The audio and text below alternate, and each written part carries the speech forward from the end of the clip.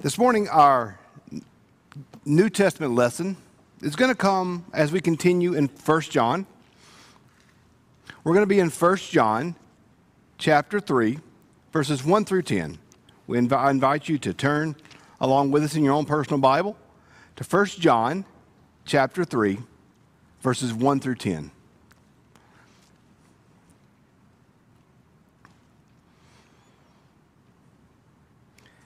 See what love the Father has given us, that we should be called children of God.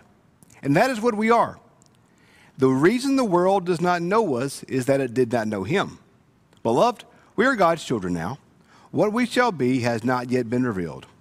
What we do know is this: when he is revealed, we will be like him, for we will see him as he is. Those who have this hope in him purify themselves as he is pure. Everyone who commits sin is guilty of lawlessness. Sin is lawlessness. You know that he was revealed to take away sins. In him there is no more sin. No one who abides in him sins. No one who sins has either seen or known him. Little children, let no one deceive you. Everyone who does what is right is righteous, just as he is righteous.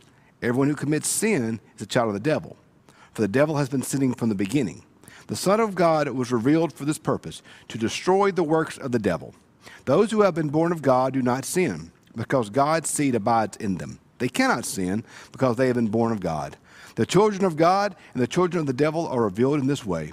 All who do what is right are from God, nor are those who do not love all who do not do what is right are not from God, nor are those who do not love their brothers and their sisters. This is the word of God for the people of God. Thanks be to God. I've never been a particularly confrontational person. Some folks like conflict and confrontation. I have never been one of those people. Now, I enjoy messing with people.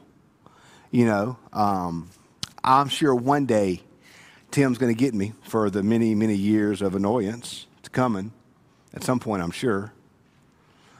I think he talks a big game, but it's never going to happen. That's what I believe personally. But I've never been one that likes conflict. I can literally, even when I was a young kid and a teenager, I think I may have been in one actual fist fight my entire life. I just don't like conflict. I'm a peacemaker. I like for folks to get along. It's just kind of my nature. So those of you who like a good fight and like a good conflict, I'm kind of jealous of you sometimes, because that's just not my personality, and I kind of admire that. I don't know that I want to do it all the time, but I'm kind of envious of that. But I think, playing dime store psychologist on myself, that peacemaking ability or desire that I have, sometimes I like to subvert that, because one of my favorite types of movies are like revenge movies. Like, I'm not a country or Western movie fan. Not my cup of tea. But you know what I love? I love me some Tombstone. If you've ever seen Tombstone, it is a phenomenal movie, because the bad guys are winning and they're running roughshod all over the town, and they run him out of town, and he comes back in with his posse, and there's this great scene where he takes one of the bad guys and kicks him and says, "You tell him I'm coming and I'm bringing it all with me." Like, you're like, "Yeah, let's go get him." I think I like to turn off that peacemaking ability and kind of focus on vengeance sometimes in movies. Like, yeah, I like it when all the good guys rally together to defeat the bad guys. I loved, if you haven't seen Endgame, it's been out for a year, don't want to spoil it for you, but there's that scene where all the good guys come together and beat the bad guy. We're like, yay! I love in Star Wars when all the good guys in the end come back and help Luke blow up the Death Star. I love that kind of stuff. I love those pivotal scenes where the good guys rally together, usually followed with a great speech, led by a great speech. I love Lord of the Rings, when he says, "There will come a day when the courage of men may fail, but that day is not today." And everybody goes, "Well, yeah!" I've never liked Braveheart. I think it's the most overrated movie ever. Just don't care for it.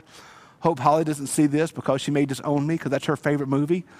But when Mel Gibson run around, and they may take our lives, but they will not take our freedom. Yeah, let's go get them. I just love those movies. Those kind of movies are awesome.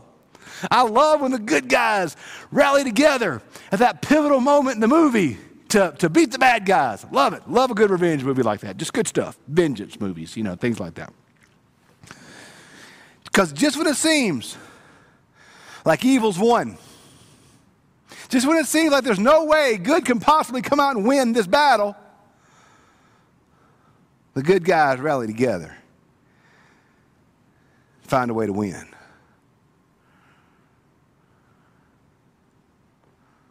Sure seems like evil's winning right now, doesn't it?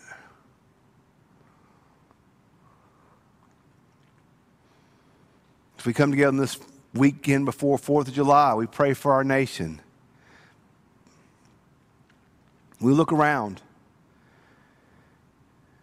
and we see such conflict.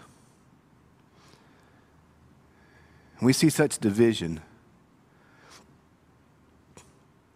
I'll tell you the thing that scares me the most in our nation right now. It isn't conflict, because, our nation's kind of built on conflict. Brian's a historian. He can tell you. We've always had conflict in our nation, haven't we, Brian? I mean, that's just part of what we've been through in America. But I'll tell you what bothers me right now, what scares me. Not bothers me, scares me. It's the level of contempt we're starting to have for each other. It's not just that we disagree with each other,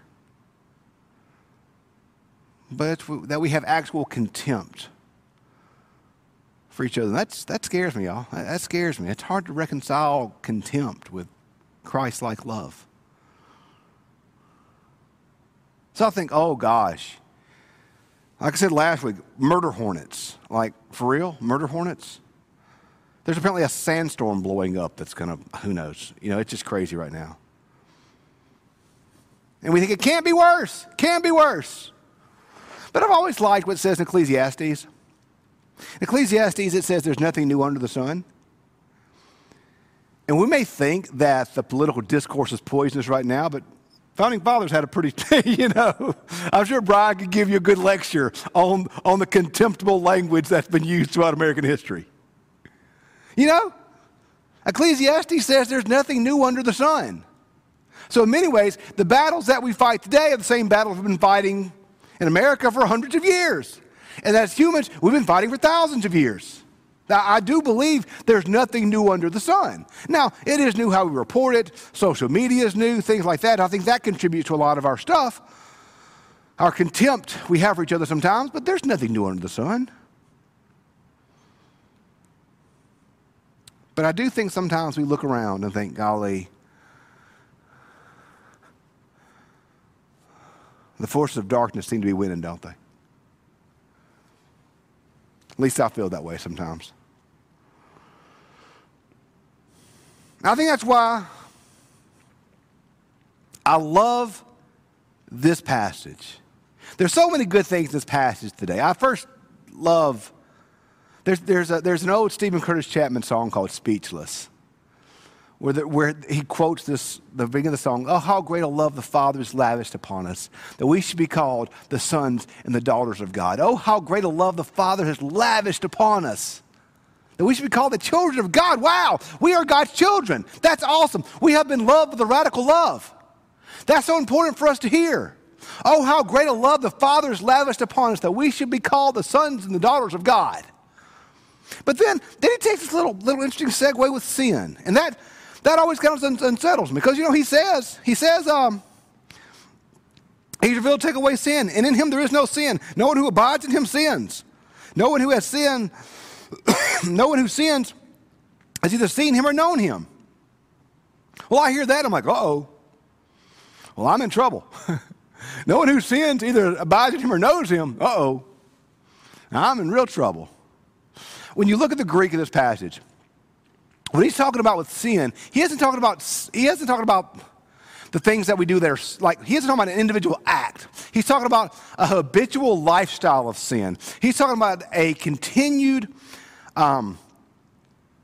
rejection of Jesus Christ and a continued rejection of his way and his truth and his life. He's not talking about committing an act of sin. He's talking about, when he says you cannot sin if you're in Christ, he's not talking about making mistakes or missing the mark, the classical definition of sin. He's talking about a habitual lifestyle of sin. So that's true. If you abide in Christ and the Holy Spirit lives within you, and you are living a habitual lifestyle of sin and simply not caring about it, you really have to ask yourself, am I really in Christ? Am I really truly living as he would have me to live? Am I really truly allowing the Holy Spirit to live within me? That's what he's talking about here. He's not talking about an individual action, but he's talking about a habitual choice to reject Jesus and walk towards darkness. That's a whole different ballgame right there. But then I love what he says. The Son, and this is in verse 8. The Son of God was revealed for this purpose, to destroy the works of the devil. The Son of God was revealed for this purpose, to destroy the works of the devil. God is rallying his forces, and evil will be defeated. The works of the devil will be defeated. Darkness will not triumph over light. Light will win. And Jesus will destroy the works of the devil. One of my favorite verses in all the Bible is John 10:10. The thief comes to rob, to kill, and to destroy. But I've come that you may have life and have it more abundantly. I think that's a great synopsis of life. The devil comes to rob, to kill, and to destroy. To rob our joy, our life now, to literally kill us physically, and to destroy our souls for all eternity in hell. The devil comes to take from us all that is valuable, all that defines us, all that makes us who we are, all that gives our life purpose and hope. To rob, to take from us what we value, to take our identity in Christ, to take our families, to take our worth, to take our purpose. The devil comes to rob from us all that is good in our life. He comes to kill. He comes to literally cause us to make decisions that are destructive to our life. He loves for us to physically die. He wants us to die. He does. He's a murderer. He's come to rob from us all that matters, to literally end our life, and then to destroy us by causing us to reject God, reject God's love, and find ourselves cast out from God's presence for all of eternity in hell. The devil wants to destroy us. That is his work. He wants to destroy us now in this moment, wants to destroy our physical life, then wants to destroy our spiritual life and our souls. That's what he longs to do. The devil comes to rob, to kill, and to destroy. But Jesus has come that we may have life and have it more abundantly. He's come that we may live. Jesus has come to destroy the works of the devil. That means he's come to destroy the works of the devil in our own lives, and that means he's come to destroy the works of the devil in the world. And it starts within us. It starts with us allowing the Holy Spirit to have the grace, the freedom for self-examination. Because I may have given the devil a foothold in my life that I didn't realize. Oh, by the way, I may know he's got a foothold. I may have chosen to give him that foothold. I may delight that I've given him a foothold. There may be a sin in my life that I know is there and that I don't care that's there. And I need to allow the Holy Spirit to convict me of that sin, to convict me of the place where I've allowed separation to come between me and God. Because remember, the devil's come to rob, kill, and destroy. And if I've allowed this devil to have a foothold in my life, if I've given him a place where he's in charge of my life, it will destroy me. This sin will destroy me. So I need Jesus and the Holy Spirit to come and to cleanse me from these things, to examine my consciousness, to examine my actions, to examine my motivations, to examine me. And I need to give him the freedom to destroy the works of the devil in my own life. That means there's some things that I'm doing that I need to repent of, that I need to stop, and that I need to ask forgiveness of. I need to allow God's Holy Spirit to allow me to see these things. I don't want to see them, y'all. You think I want to see where I mess up? I don't like living in the bubble of my own perfection. I mean, it's a pretty sweet bubble, Tim. I like that bubble of my own perfection. But I'll never grow if I stay there. If I don't give the Holy Spirit space to examine my consciousness, if I don't allow God to search me through his word or through his Spirit, then I'll never grow. And I will have continued to give the devil a foothold. Because that's where growth comes, y'all. Spiritual, professional, personal. I learn a lot more from my mistakes than I've ever learned from my successes. It's the time that I've blown it, that I've really messed up. Those are the moments that I've grown. We need to give God the space in our life to convict us of sin, to destroy the works of the devil in our life. It's got to start there. It's got to start with God having complete access to my heart, to my life, to everything about me. And then once he has destroyed the works of the devil in my life, here's the deal, y'all. He's not going to leave me alone. He's not going to leave you alone. He's going to call us to go out into his world and be part of the agents of change to destroy the works of the devil in our world. To destroy the works of the devil that are killing people, that are destroying people, that are harming people, that are bringing so much pain and death, the hatred, the greed, the pride, all these things that drive so much destruction. I mean, it's been such a unique time with the coronavirus and all these things that we haven't been able to do a lot of things we'd like to do. I mean, we live here in Madison, one of the wealthiest counties in our state. There's hungry kids all over. It's not right. There's neighbors in our towns, our communities, in our neighborhoods who don't know Jesus. It's not right. There's people being abused. There's hatred. There's all these things. And they're not right. There's life not being valued. The unborn, the poor, the needy. It's not right. The devil's at work in our world, at work in our communities. And Jesus has called us to go with him to destroy the works of the devil. Evil will be defeated, y'all. I love the Battle Hymn of the Republic, the first song we sang. As he lived to make men holy, let us die to make men free. Our God's marching on.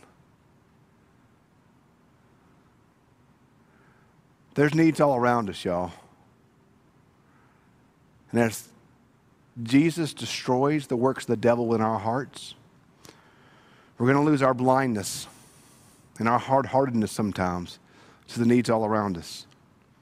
And we're going to feel compelled by our Savior to go into his world and to destroy the works of the devil. Evil's going to be defeated, y'all. It is.